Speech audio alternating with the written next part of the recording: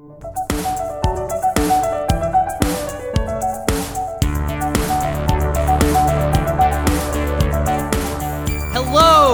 and welcome to On Tap, a theater and performance studies podcast. I am Panel Camp of Washington University in St. Louis.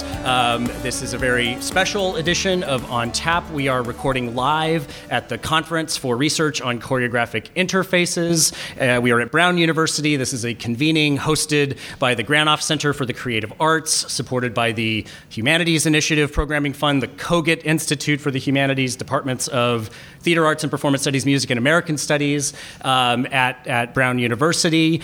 We would like to thank all of these entities. We'd also like to thank right now Sydney Skybetter and Kiri Miller and Ariane Michaud.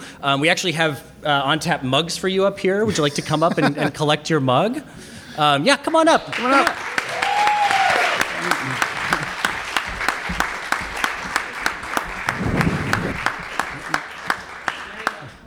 Thank you so much for all of your help. And we'd also like to say thank you to Kate Gao, to Peter and Greg of production at the Granoff Center. You guys have all been amazing. Later on tonight, we're watching Minority Report. We're super psyched about that. But let me now introduce my other co-hosts. I am joined, as always, by Sarah Bae-Jung of Bowdoin College. Sarah, have you seen Minority Report before? Many times. So I was tempted to ask Sydney if we could do this podcast in like precog setup, with like a pool, like a shallow pool, and three. I think before the end of it, we'll get a photo of us lying on the ground. I think this is brilliant. I'm waiting for the indoor pool to arrive. I think it'll be on its way. I hear it's being delivered. They're in like a bath. It's like a sort of milky, like a kind of milk. Anyways, we'll watch it later. Our setup is right. We got more or less. Yeah. We're vaguely psychic. I get to be the girl. Right? There's a girl. Very important role in Minority Report, the girl precog. I am joined also by Harvey Young of Boston University. Harvey, great to see you. I read something online about BU Opera Institute doing an opera, which is an adaptation of a Stephen King novel. It's running right now. It's Dolores Claiborne by Tobias Picker, and it's the adaptation of Dolores Claiborne, the novel, which then became a film as an opera. So it's pretty intense, and Tobias is actually in Boston right now. That's phenomenal. I would love to get a chance to see that. Today on the podcast, we have three exciting topics. We read Simone Browne's bracing, exhilarating, penetrating book, Dark Matters, which explores themes of surveillance and blackness spanning the 18th and 21st centuries. We are going to talk about deepfakes, a new genre of AI-enabled videos that can convincingly digitally graft one face onto another body, showing speech acts and physical actions that never happened with alarming verisimilitude. And we all watched/played Bandersnatch, the new-ish, in the 21st century, I mean, it's brand new, but in the 21st century, it already feels like it's an old thing. Bandersnatch, the new Netflix Black Mirror collaborative experiment in interactive storytelling. So we're excited to get into these topics. Usually at this time of the podcast, we round up some news in the field of theater and performance studies, but instead of doing that, this time we're going to let the audience know that we're going to incorporate your talents and genius into this recording. In addition to our three co-host chairs, we have a fourth chair right here. If in the middle of a segment you have a question, you have an intervention, there's something you'd like to add in, you should just walk up and plant yourself in this seat, in the fourth chair, and we will, at an appropriate moment, ask you to introduce yourself, join us for a minute or two, and then return to your seat. We're going to do that instead of a Q&A, and so we'll see how that goes. I'm excited about it. I hope you guys are excited about it. So first up, we read Simone Browne's book, Dark Matters, on the Surveillance of Blackness, which was published by Duke University Press in 2015. This is a deeply historical look at the intersection of blackness and surveillance, beginning with facets of the transatlantic slave trade and wrapping up with 21st century practices, including TSA pat-downs, Hollywood casting, racial biometrics. The book effectively infuses surveillance studies with historical consciousness, and specifically the consciousness of how, since slavery, the Western world has generated very heterogeneous and creative ways of scoping, illuminating, and otherwise keeping track of black bodies. There's a lot in this book. It's fascinating. Sarah, I wondered if you would start us off giving us some of the provocations it occasioned for you. So one of the things I found most compelling, and I think I had read parts of the book previously and really welcomed the opportunity to read it more deeply again, is the language of performance as it runs through the book, and this idea of certain kinds of compelled performance and certain kinds of rewarded performance, and the way in which the under surveillance and as Brown points out so beautifully, the way that those modes and those techniques are not unique to the technologies that we experience now, but have long and embedded histories in colonial expansion globally, but have never left us, particularly within the history of the United States. That the idea of compelled bodies and compelled and rewarded and disciplined performance is really a kind of governing logic to how most of us now experience the world, either from sites of privilege or sites of oppression, or sometimes both, and the confusion between those. And I found that just unbelievably interesting. I was reading this book also alongside another new book that just came out by Shoshana Zuboff called Surveillance Capitalism. And many of the themes and ideas between these two books really run together. Although Zuboff does a lot less work in terms of making questions of race and racial subjectivity central in the way that Brown does, and in ways that I find completely compelling and necessary. But the chapter that really felt for me very key is Zuboff has a chapter called "Make Them Dance," and it's about games and other kinds of interactive technologies and tools that really compel and reward certain kinds of performances, and have the effect of conditioning different kinds of behavior. And so it's impossible, having read Simone Brown's book and then reading Zuboff's book, that chapter in particular, not to understand the ways that these questions of enslavement, compulsory labor, co-opting of bodies and sites of performance are inextricable from a kind of history of where we are now in terms of technology, but also how deeply racialized those histories are. So I found it just super compelling from those respects. What did you think, Harvey? No, I completely agree with you. What's striking to me about Dark Matters is how, when you think about the concept of surveillance and technology, more often than not, there's a way in which race gets absented, right? So in the larger conversations around, the sense of a hyper-surveilled society, sort of hyper-technological investigations, there's a way in which it becomes, when race and gender is attached to it, it becomes a white male-centered argument and conversation. And what Brown is doing is she's saying, wait a second, let's actually acknowledge the fact that this idea of surveillance is actually premised and built upon earlier modes of sort of hyper-looking at bodies, right? And which bodies have been looked at historically, and those bodies have been black bodies. And what I really like in terms of intervention is how every so often the book looks specifically at African-American women's bodies, right? So everything from biomarkers to a light literally being sort of shined or shown on a person as a way of making you hyper-visible throughout history. And saying, if we can stitch those together, not only is there a place to sort of rethink sort of surveillance as a centuries-long endeavor, but also to incorporate race in the conversation around gender within this present moment. Yeah, I had a similar reaction, and I think the method of the book is, especially with the first chapter, which is about panopticism and Bentham, and so many of us will have been trained by reading certain books by Michel Foucault, which instantiate a lot of concepts that we use in terms of understanding the capillary distribution of power and the way that panopticism is a sort of symbol for that. And Brown interrupts Foucault and gives us raced examples that correspond to these very iconic images. She reminds us of the narrative of Marie-Joseph Angelique, a Portuguese-born slave who was executed in ways that evoke the way that Damiens, that famous case that Foucault gives us, was executed. And for me, the way that this landed, or that kind of reintroducing or properly centering racial difference, for me really rose out of that first chapter and the sort of comparison of the diagrams, the diagram of the Panopticon and then the diagram of the slave ship Brooks. It took me back to another book that I was familiar with. I think this book is from 2009. It's called The Culture of Diagram. It's by John Bender and Michael Marinen. It's an art historical project, but it is about the materiality of graphics and diagrams, sort of beginning in the 18th century with the Encyclopedia Project.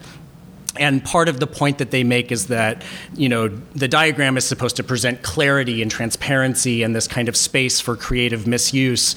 And Bender and Marinen talk about the sort of material whiteness of the diagram, and having read Brown now, that whiteness means something very different in this context. I would have to go back and read Bender and Marinen to see if they're cognizant of the whiteness as a sort of marker of racial difference. But going back to that, it's of course this technology which presents itself as neutral, and our ideas about surveillance, which are frequently centered in a kind of unthinking default place of white male consciousness, are actually from their beginning about constructing racial difference and about those sort of power operations. So that was one of those sort of big mind-blowing moments for me in reading this book.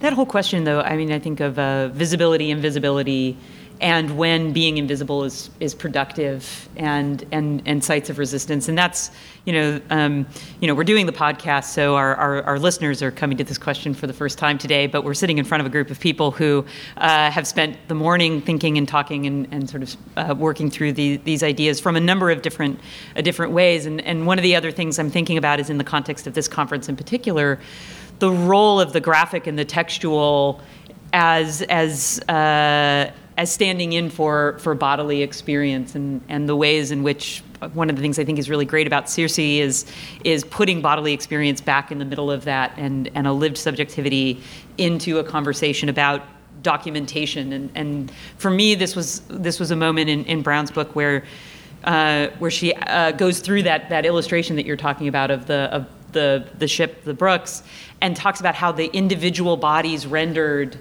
are not copies of one another, but are each slightly different and slightly nuanced in terms of their depiction. And I was really moved by that, and also sort of upset is like kind of a trivial word to use, but literally kind of upended by that realization, and how these kinds of the care that someone would take to depict with such specificity the individual bodies in this diagram, and the lack of care of the bodies themselves, and how this, I think, also translates into what is our data worth in the open market, and how cheaply do we hold our own information and our own bodies in these marketplaces.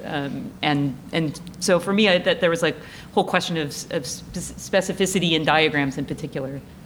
That's fascinating. I hadn't focused on that fact of that diagram, but it is. I mean, the theme of sort of individual differentiation, the differences among individuals. There's a tension there between what these sort of late 18th, early 19th century kind of architectural institutions that are about quantitative management of bodies and erasing difference, but it seems as though the sort of 20th and 21st century surveillance phenomena that we're circling back on would accentuate difference, right? I mean, the thing about your data signature as it circulates through all sorts of invisible markets is that you're the person in this zip code with this demographic profile and buys this kind of, instant pasta dinner, etc. Right? But you're only valuable when you're aggregated with a lot of other. Like this is like the there's a sort of fundamental, I'm not disagreeing with you, but there's a fundamental tension there, which is that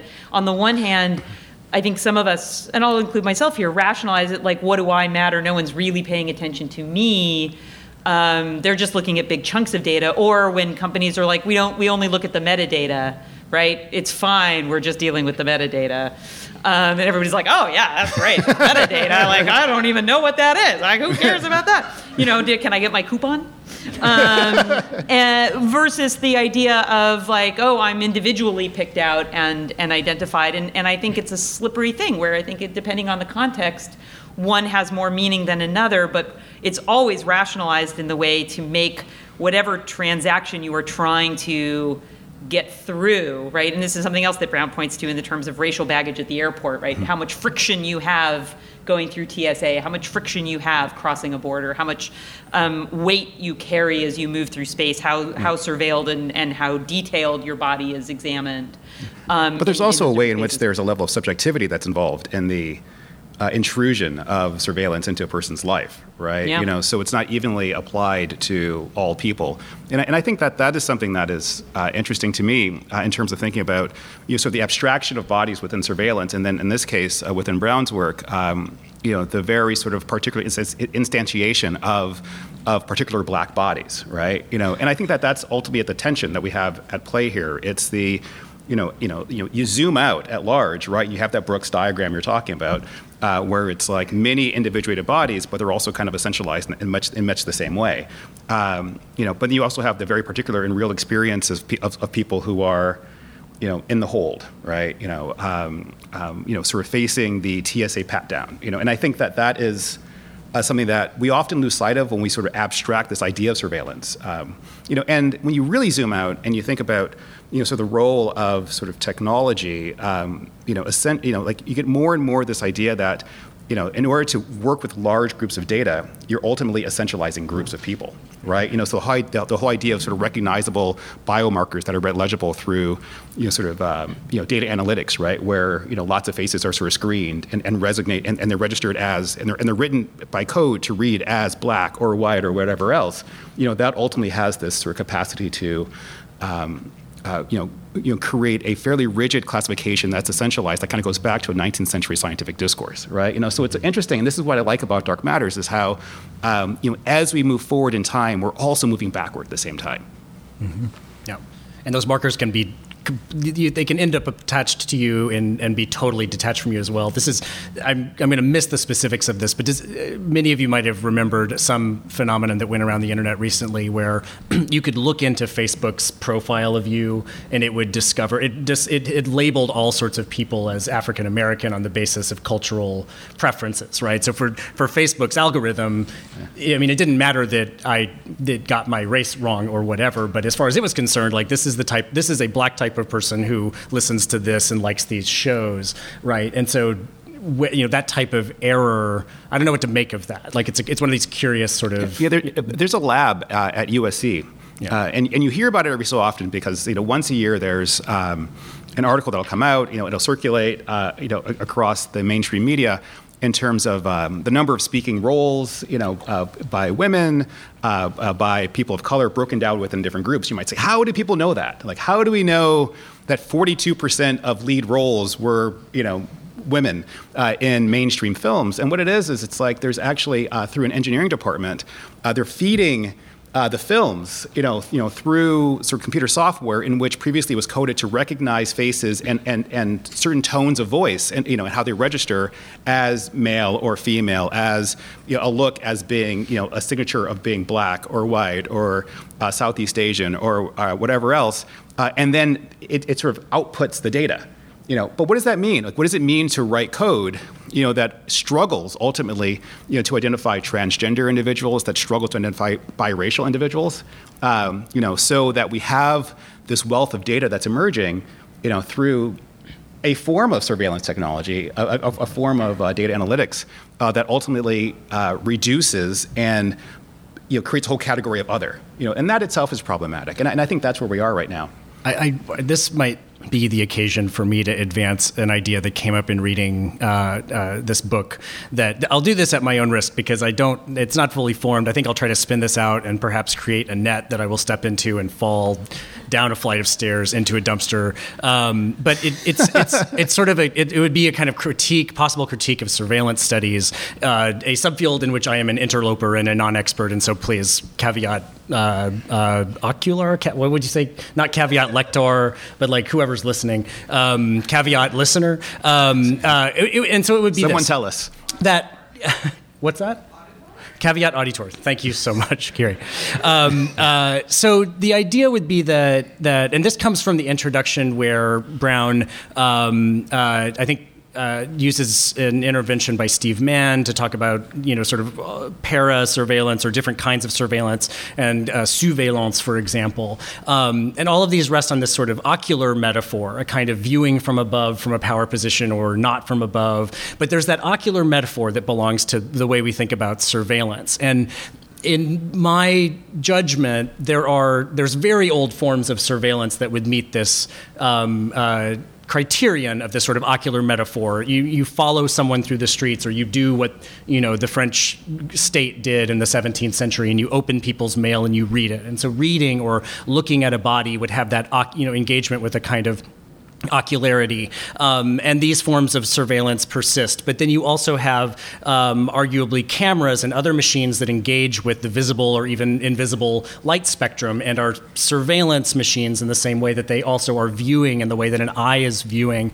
And I would say you could even expand that definition a little bit and include auditory surveillance on the argument that it's sort of sensory, right? You're eavesdropping, you're listening, but it's surveillance in the way that the other senses are sort of frequently compared to the eye by the hegemony of ocular centrism, et cetera.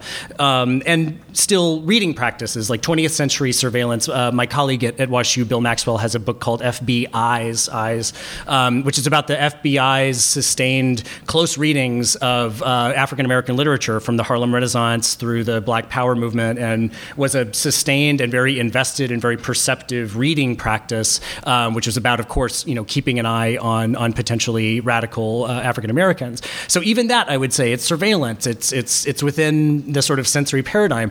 We now, I think, tend to extend the notion of surveillance to other communicative activity, which is data-driven, algorithmic. I think of it as sort of data-driven computational monitoring, which I would propose as something else, that it's perhaps not proper to assign the way that we input data about ourselves in Facebook, by typing our phone number into a keypad at CVS, by signaling sort of preferences that allow us to be rendered into data and processed by an algorithm. I think that we are sometimes tempted to make a mistake by identifying a lot of different things as surveillance in a way that makes us think that there's a kind of personified, viewing, judging mind watching this, when in fact a lot of this is stuff that emerges out of the kind of financialization of government and sort of computational information management systems that don't necessarily have an ocular component to them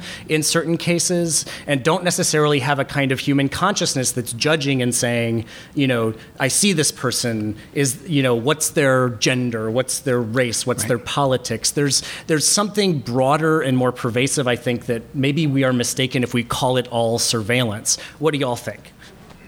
And there is a chair. Yeah, please feel free to jump into the fourth chair if you want to chime in on that one or anything so far. At any rate, this is I'm curious to know what people who are more versed in surveillance studies might think of this notion that there's a limit to the utility of the concept of surveillance as we get into this. Well, I think people, so like Elisa Morrison, and I'm just going to riff and wait for somebody who wants to come on, but Elisa Morrison has written, and James Harding, right? Yes. I mean, I don't think it's cut off, right? I think it's on a continuity. And it's true that there are certain forms of what we call surveillance that are very ocular driven or dependent upon watching and who is watching. But I think that metaphor of, thanks, Elisa, but that metaphor of watching applies even when there's not something necessarily to be seen. But Thank you, Sarah. I was named, so I felt like I intended to name you. Yes, thank you. I'm Elisa Morrison. Thank you. Yeah, I think it's actually a really great point, panel, that you're bringing up, and I'm thinking of Steve Mann's now famous, as you mentioned before, his play with this and changing it to Surveillance, watching from beneath. Mm-hmm. And you speak French, so you need to help me with this. But things like, so what is the French for watching from inside your pocket? Or watching from, something that is like underneath my skin? Or watching from, and maybe not watching, but sensing from my footsteps. Right. And so I think that you're right that it is something that is not simply ocular anymore. Mm-hmm. And it's also not from above anymore. Right. And it's a much more...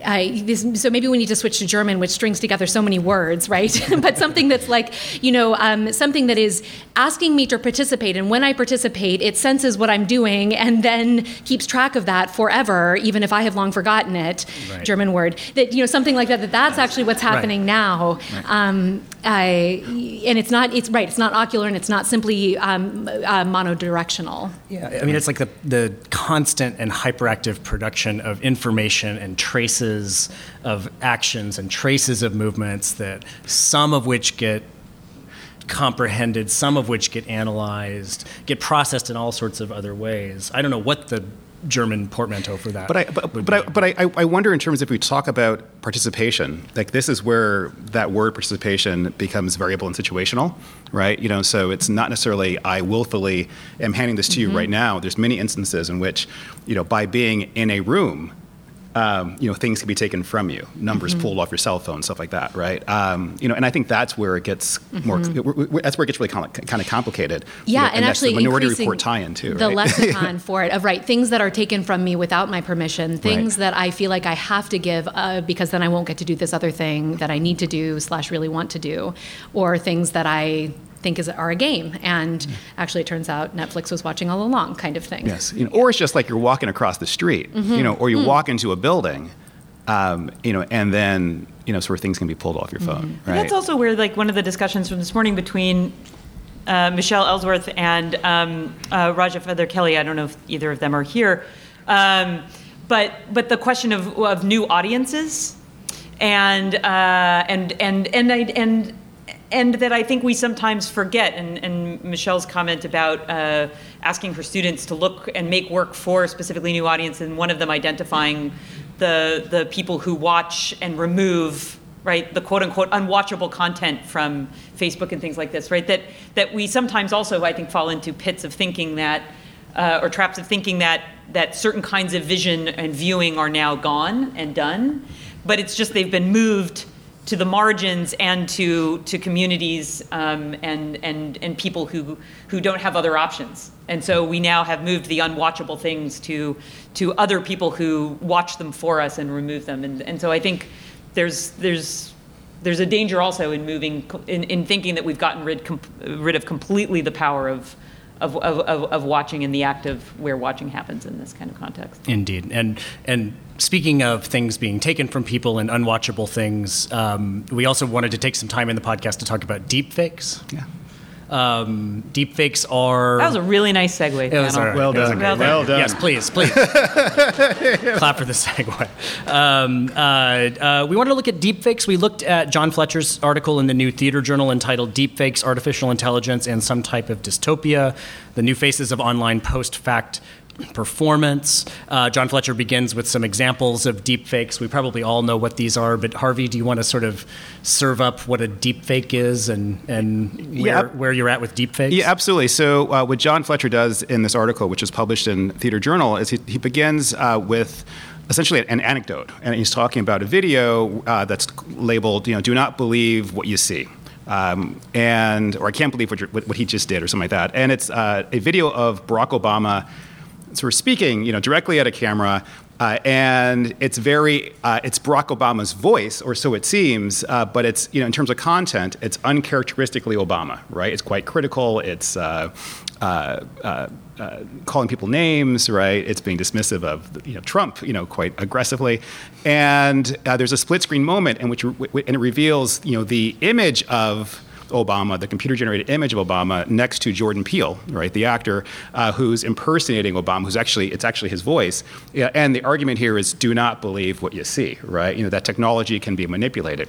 And what John Fletcher argues in this piece is that, within this contemporary moment, not only have we always been able to be fooled, by technology and also just by theater, if you think about it historically, but that we're at this moment where technology has advanced to such an extent that it's getting increasingly hard to trust what you see. It's getting harder to trust videos.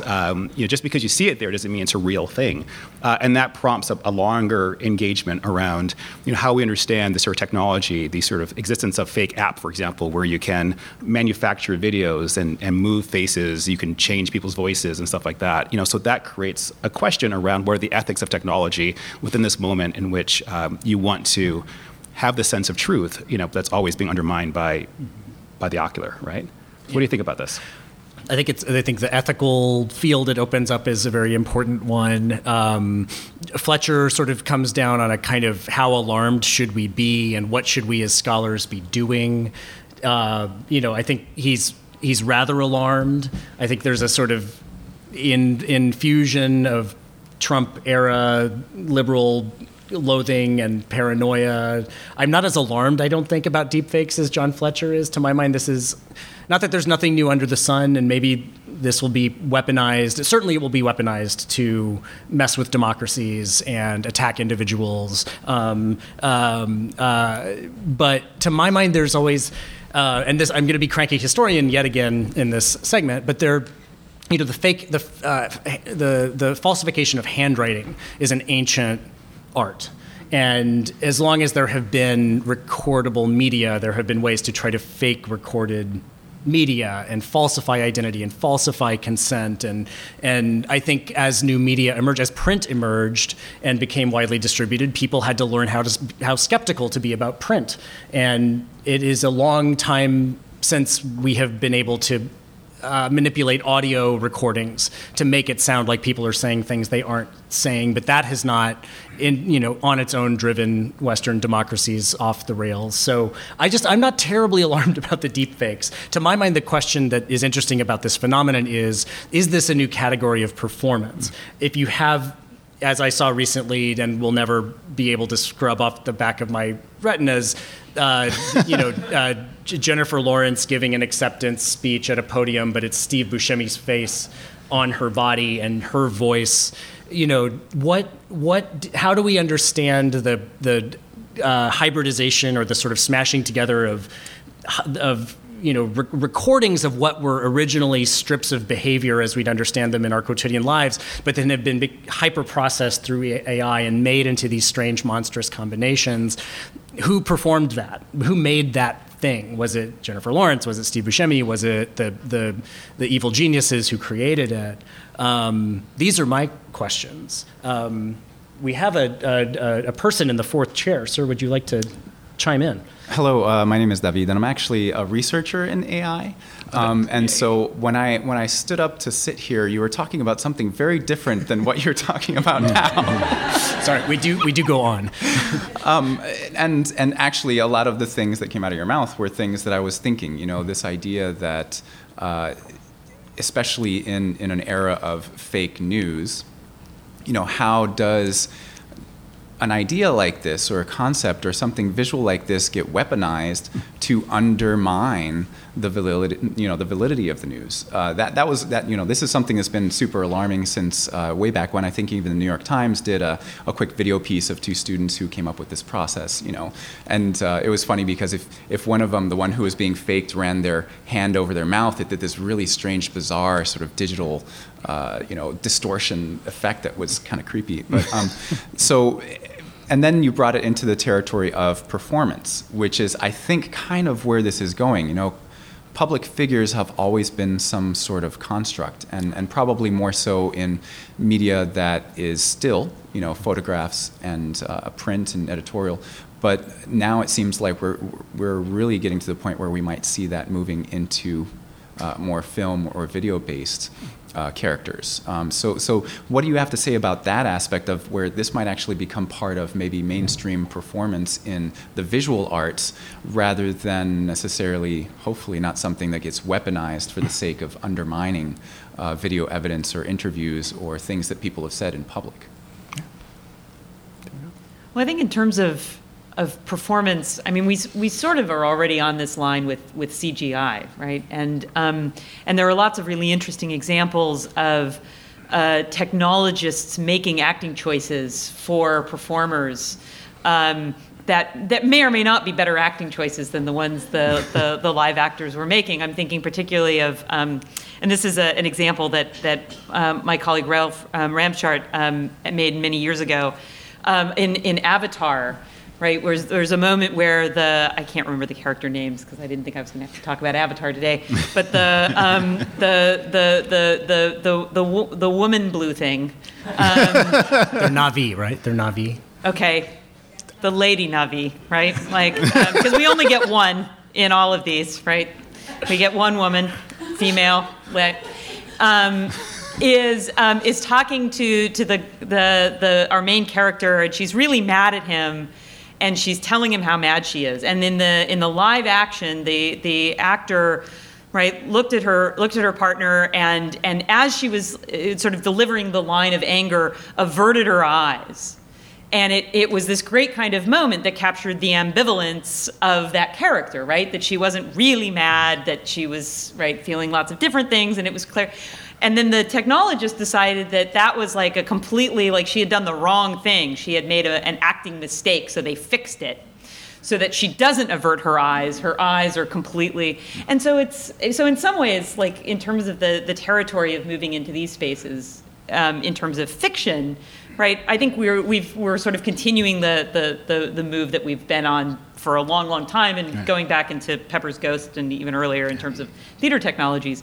The question of performance in the more marginal forms, like, you know, revenge pornography and the ability to make celebrities and appear to be doing things, and the consumption of bodies and action and gestures and words that may or may not be aligned or assigned to individuals with agency and nevertheless have full performative lives in and through media.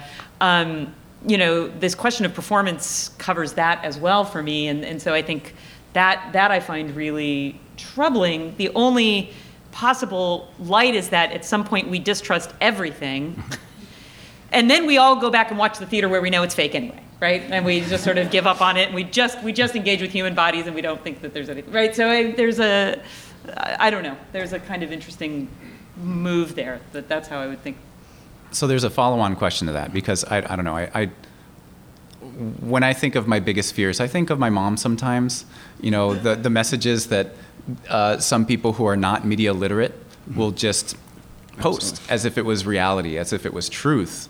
You know, what are your thoughts about, you know, the lengths to which even this administration seems to be undermining, let's say, the media, or just what level do we have to maybe even as a culture really focus on media literacy to help contextualize some of these conversations?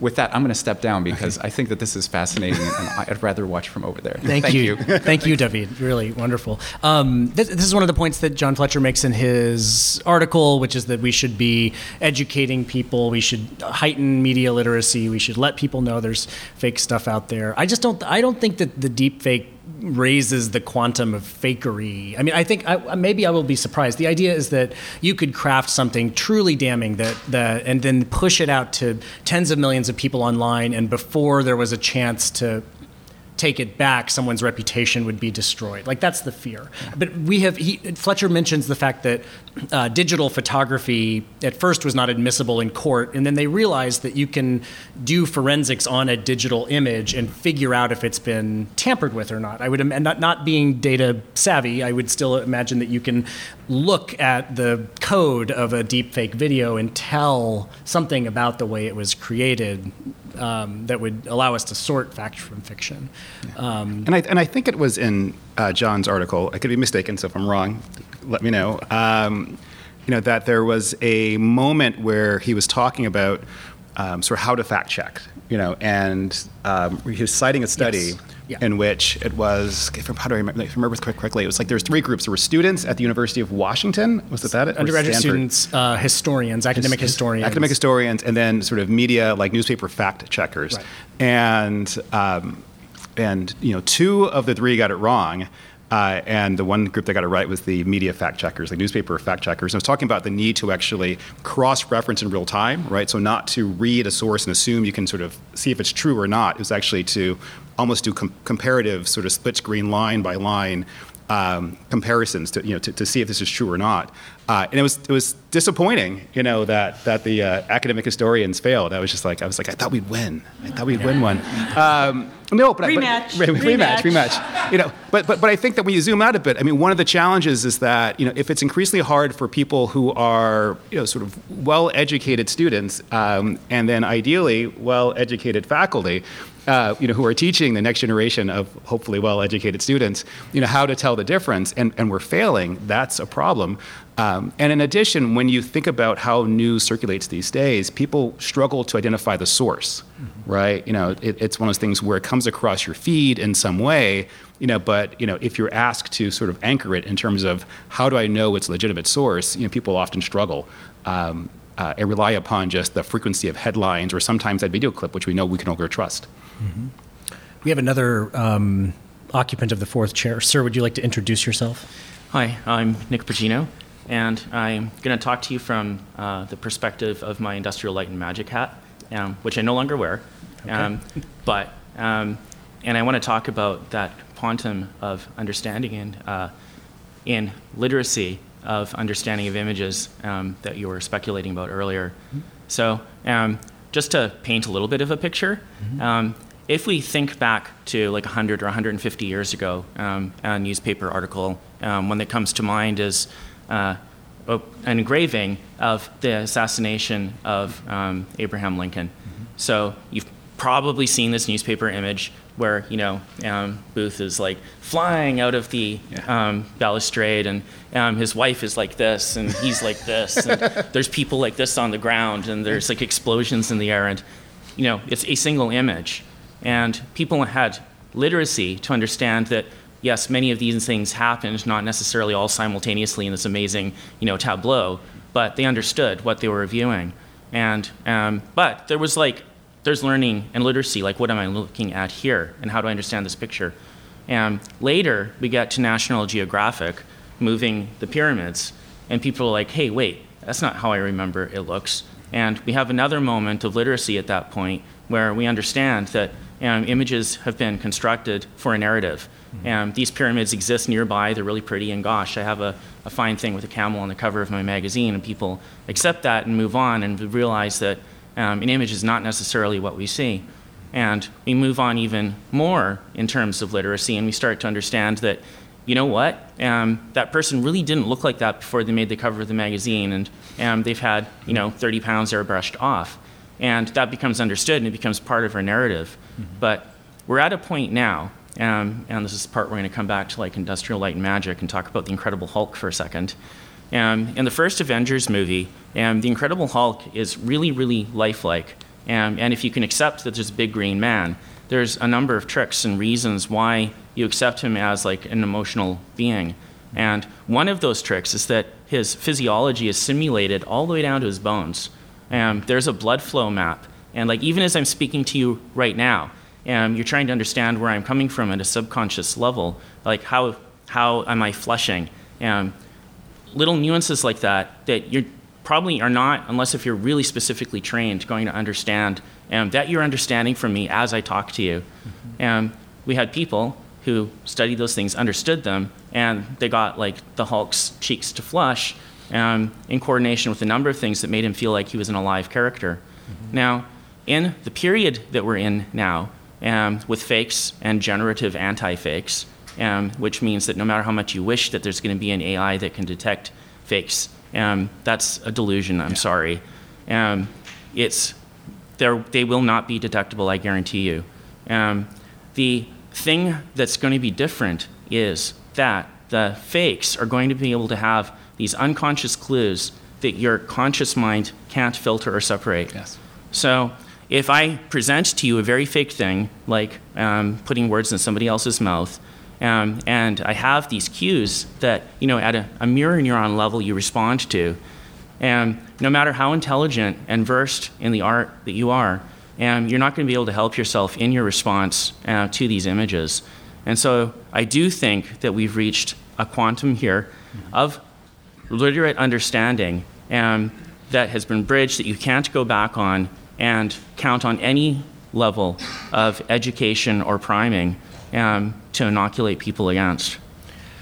That's fascinating. I mean, I remain skeptical partly because I think we aren't all the way in the matrix yet. I mean, we will have recourse to older forms of verification, right? Yeah. Was there a witness to this event? Does the person depicted affirm that this is what they said, right? I mean, you can imagine ways to perfect a prestige where there's just no way to prove that a person didn't say this. But in many cases, I think you're, a sort of socially distributed intelligence, a regime of facts that's supported in non-screenal phenomena, non-digitized phenomena, will give us some safeguard against these things. And maybe we'll just we'll become very, very skeptical of videos where we see someone say something strange. So the positive and hopeful side of me completely agrees with you. Yeah. At the same time, I would say, a great many people that I know prefer to delegate to authority than to form an opinion. And as soon as I've got a compelling and believable thing that they saw on TV, it's going to compel and delegate. And my further fear, as I said, is that even in the case of someone like us who's trained, I'm going to be able to compel a response, an unwilling response in you through things that are programmed at a biological level. Well, one of the things that, so tonight we're watching Minority Report, right? The film based on the Philip K. Dick novella. There's another, your comments really remind me of another short story of his that was also made into two really bad movies the movies were Total Recall. Or really great. But the book that they were based on, or the short story they were based on, is We Can Remember It For You Wholesale. Yep. And so this question of memory and fact-checking with witnesses and who saw what and who verifies, right? We've already seen multiple instances of individual memory as failing. And so this idea of memory in that story I've often found really compelling. But the thing that it also connects to, which was the tagline for the original movie in the 1980s with Arnold Schwarzenegger, which I loved the movie poster, even though I didn't necessarily love the movie, which the tagline was, "How would you know if somebody stole your mind?"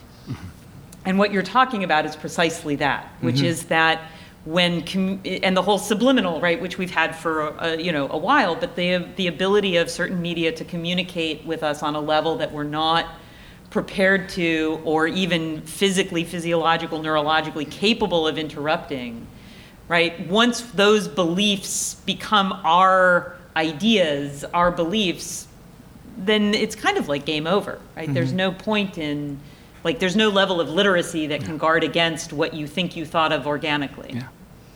Cool. I mean, I wonder if there's a way in which we're just so overextended, that we lack the time to verify.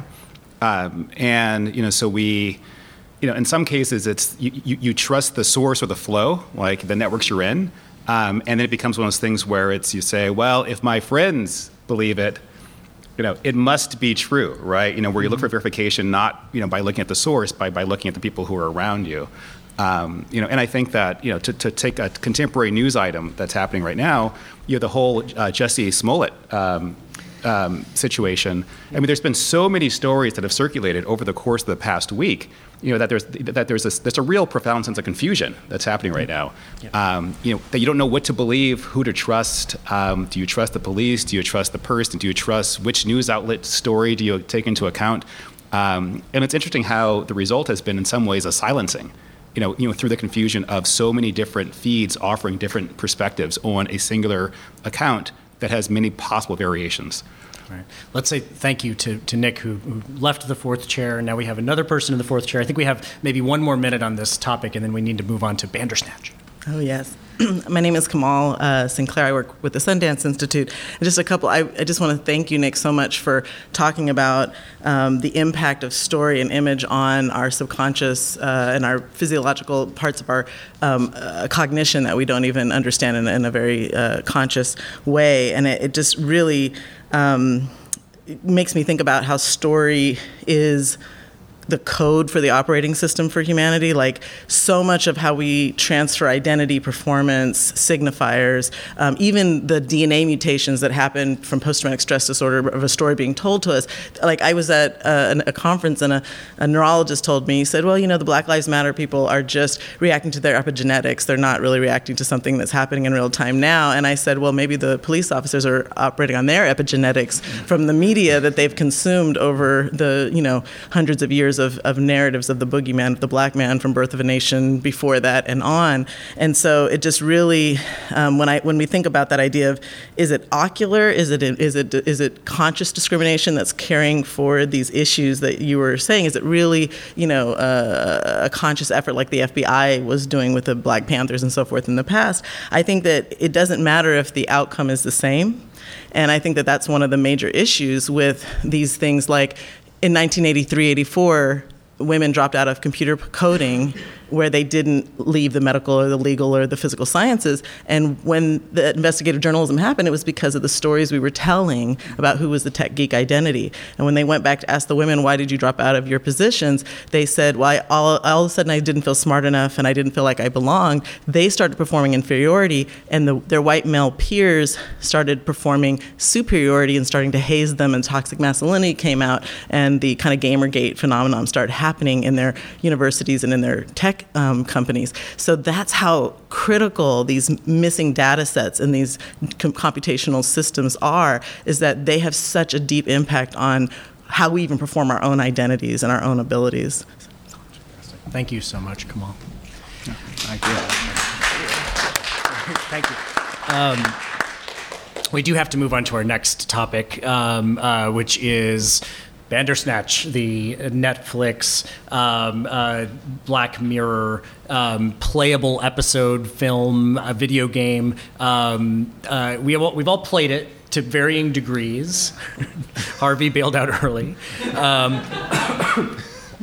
This is, I don't know, I guess if it's thumbs up, thumbs down, I enjoyed it, I liked it. I guess the question it provoked for me is in what way it's kind of sitting between genres. In what way is this fundamentally different from Clue, the 1985 film with Madeline Kahn and Tim Curry, where there were 3 different endings, and depending on which movie theater you went to, you saw a different ending, and if you got the VHS, you could play all the endings or play with your favorite ending. And I don't know, I played one time through, I circled back a few times. How many, audience, raise your hand if you've actually played Bandersnatch? Yeah, and if you know what it is but haven't played it?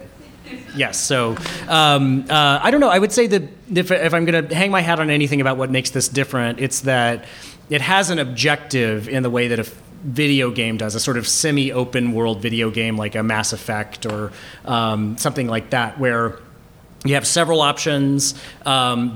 You're always going to end up in a small handful of different endings, but there's an objective to it. As you're playing through and you get, when you find yourself in a dead end, you can circle back to a limited degree, and it becomes clear that what you want to do is finish the game. You identify with the character of this white guy protagonist who's building the game called Bandersnatch, and depending on the choices you make, you die or you don't, or the game is released, and there's always a review of the game.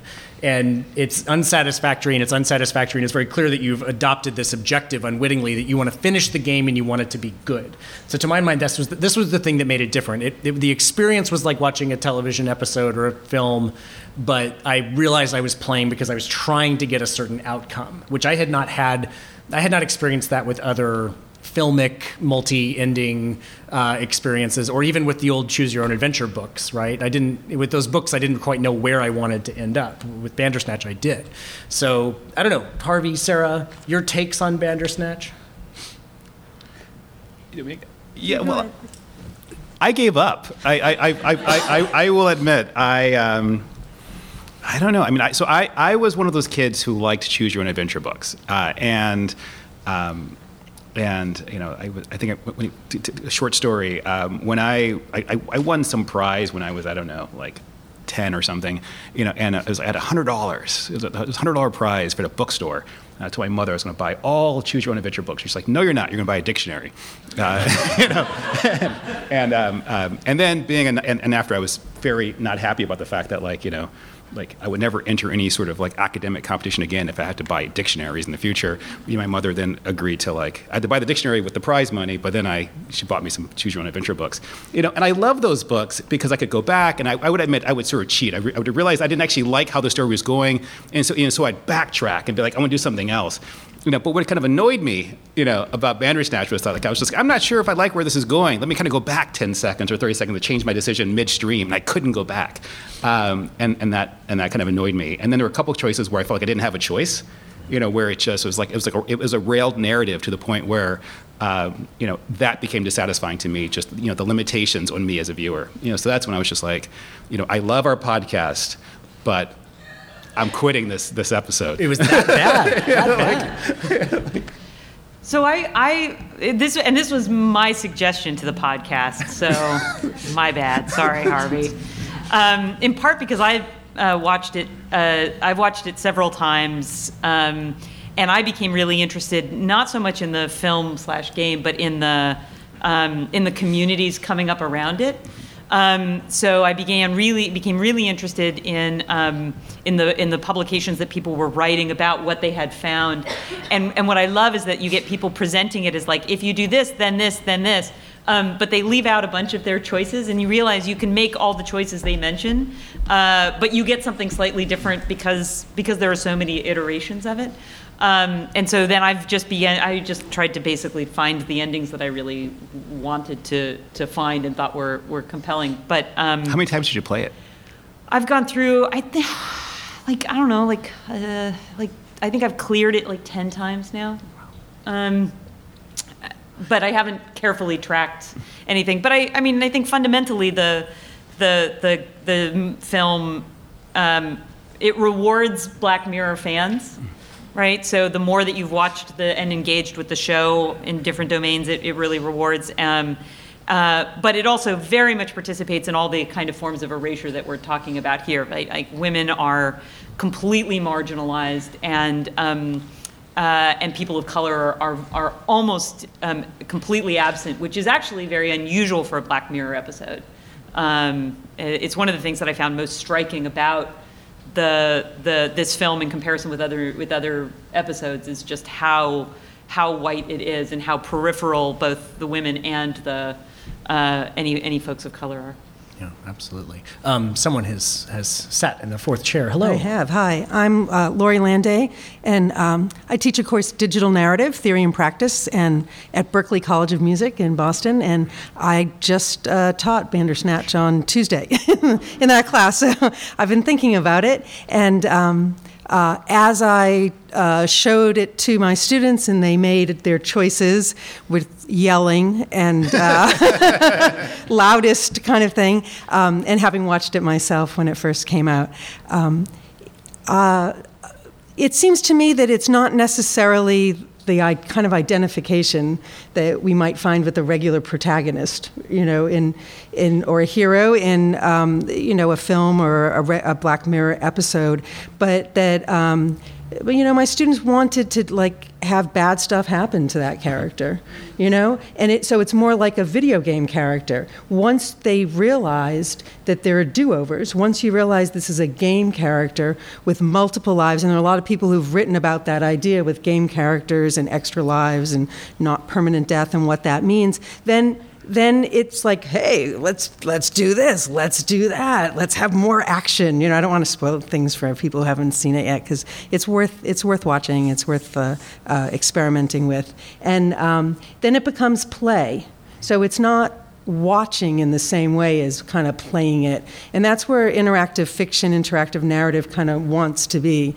And so I thought it was successful and like seamless. I mean, in terms of going to that next choice. I mean, if anyone's ever looked at any of the interactive DVD ROMs, right? You know, like very bad, kind of like, oh, taking out the remote. And so I thought it was really interesting. I'm glad you chose it for the podcast. I think it was a good choice, and I think it's significant. So. See, Harvey. I'm curious. Does anyone know? I hear that that Netflix, of course, is like vacuuming up all your choices and the data. I'm perplexed about what that data tells them. I mean, on one hand, there's like the first choice you make is what brand of cereal you're going to have in the morning, and that has sort of obvious implications. But then, except that one of them is real and one of them is not. Right. Well, I thought one of them was you could buy if would be familiar to you if you're British, but one if you're American. Is the Sugar Puffs totally fake? I thought the Sugar Puffs was fake. I think Sugar Puff might be right. It might be deep fake. But I guess, I don't know, now I'm answering my own question. So because does Sugar Puffs exist? Right. But like Harvey, okay. Never mind. Harvey, like you, I felt highly compelled to make certain choices.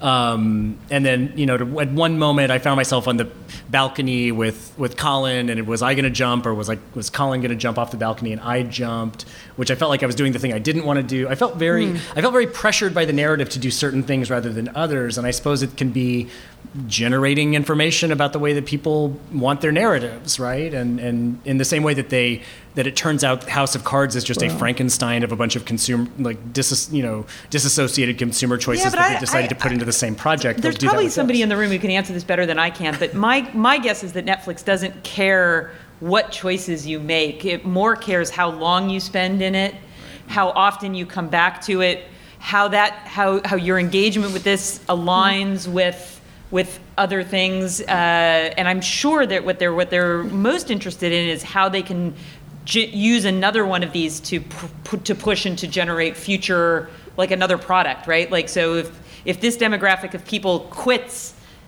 after the first 10 minutes, right, and if a significant number of people all depart at a juncture, okay, there's something about that moment or that iteration of that time, so you need to put something right. I mean, I think it's all refinement to other products. Except they are also, and I'll let Industrial Light and Magic talk about it too. But they you want to answer it?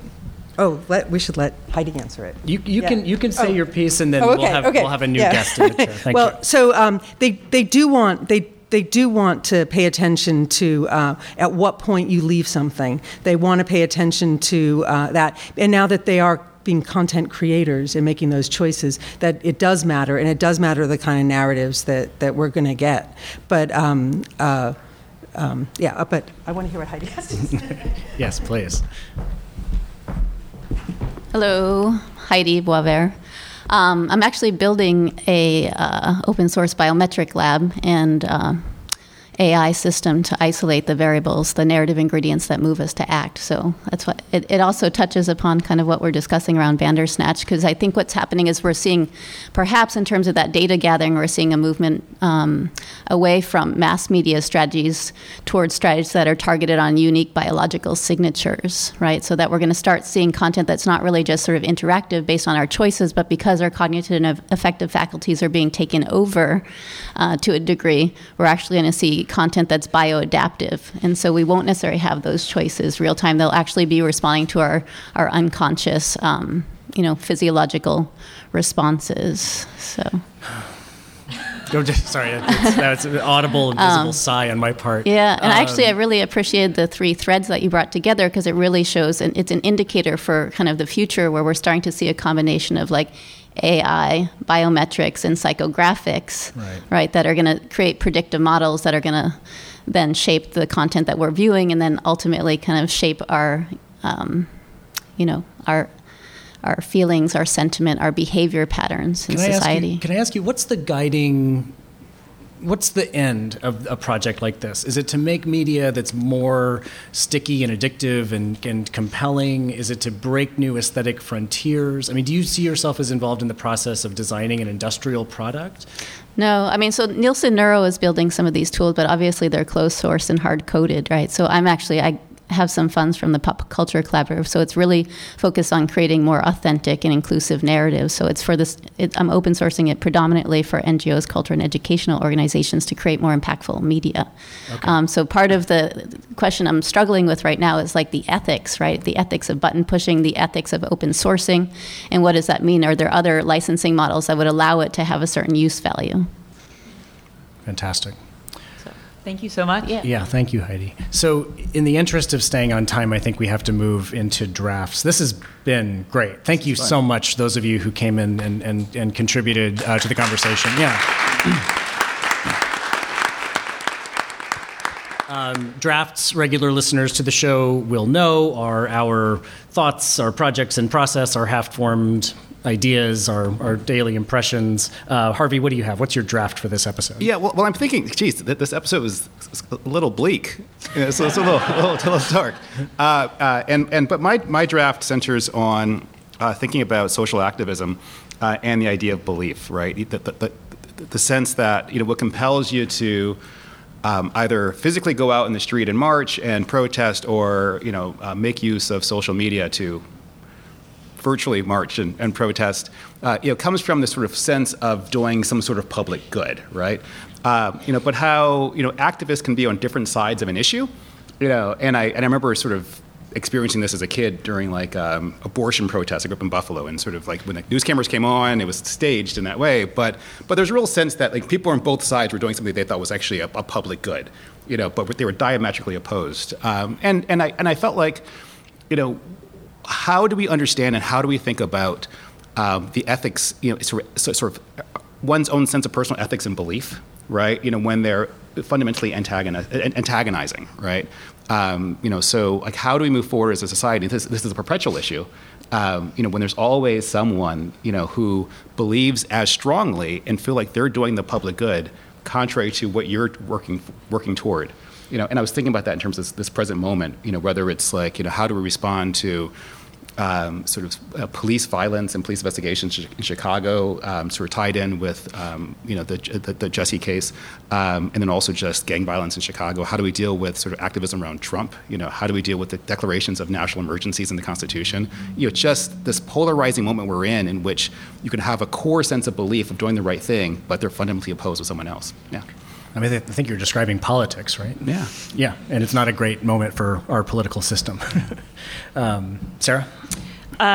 So it has been a little bit of a bleak episode of the podcast. So sorry for doing that to you here at CiRCE. It's like, please have us back. We'll be lighter next time, maybe. So I'd like to offer my own more positive example of a social network, which is that I'm currently working on a book, the Palgrave Handbook for Experimental Theater, with my colleague at University of Toronto, Jacob Gallagher Ross. And we've been doing this new thing of creating a table of contents and contributors. And it took some doing to get Palgrave to let us do it, but we finally convinced them, which is that we didn't start with a table of contents and then plug people into it. We started with people, and then we asked them what they were writing about and what they wanted to write about, and then we asked them what the book should include and who they would like to read.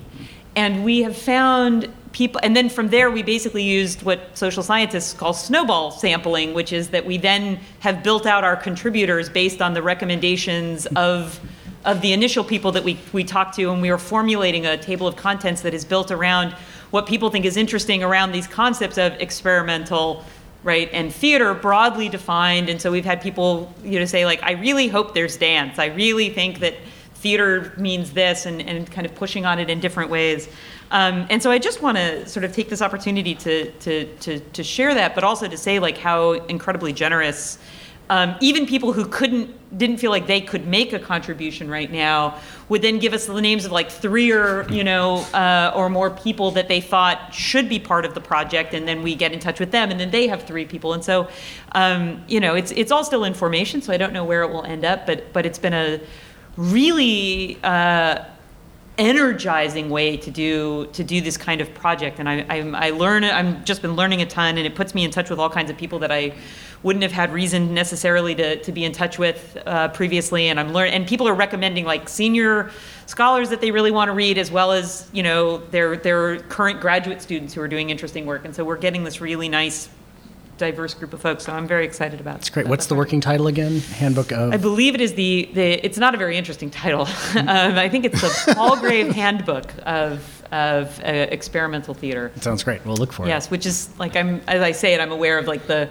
recent academic Twitter meme of like the Oxford Handbook of Cambridge Companions introduction to the Handbook of Handbooks that will be evaluated by the, you know, Committee on Committees. So yeah, of studies. That's fantastic. My draft is also on an upbeat note. People in this room may have known about this, but I didn't know about it until last week when I was turning on my television, getting, you know, some Dinosaur Train ready for my kids, and the cable tuner was set to HGTV, and there is Tommy DeFrance, dance scholar, choreographer, who is featured with his partner in an episode of Love It or List It. So my fellow bourgeois will know HGTV and the show Love It or List It, where two dueling agents compete to get you to either sink a ton of money into your present home and then live in it, or then list it and move and sell it and then move into another home. And Tommy DeFrance is featured in this episode of HGTV's Love It or List It. It's season 14, episode 4. If you look it up, the title of the episode is An Artful Promise. It's he and his lovely partner, Bert, and it just rules. He's a good actor. So in those sort of typical plot moments in Love It or List It, where the couple comes in and the agent is like, oh, we found like an old iron beam we didn't know was there. We can't put in that cantilevered balcony. And Tommy's like, oh no, like it's not a cantilevered balcony, but he really nails those beats. He does. Plus, he has the most amazing library. Right? Yeah, it was also that, just fun. yeah. Like, I'm like, oh, yeah, I bet I could write as much as he does if I had that library. Yeah, but it was great to turn on HGTV and see a colleague like Tommy. Wait, so did he love it? We can't give it away. Yeah. You have to stream the episode. And the thing is, if you go to the HGTV website, it'll tell you the air date, so you can watch the next episode as it comes up. You can also get it online. Yeah. It's a wonderful thing called streaming. So everyone should look that up. Yeah, I've never heard of that. Harvey, Sarah, thank you guys so much. So much fun. Circe, Brown University, everyone, thank you. Live audience and people who came up and contributed to the conversation. Thank you guys so much. And listeners, we will release another podcast for you very soon. Thank you very much.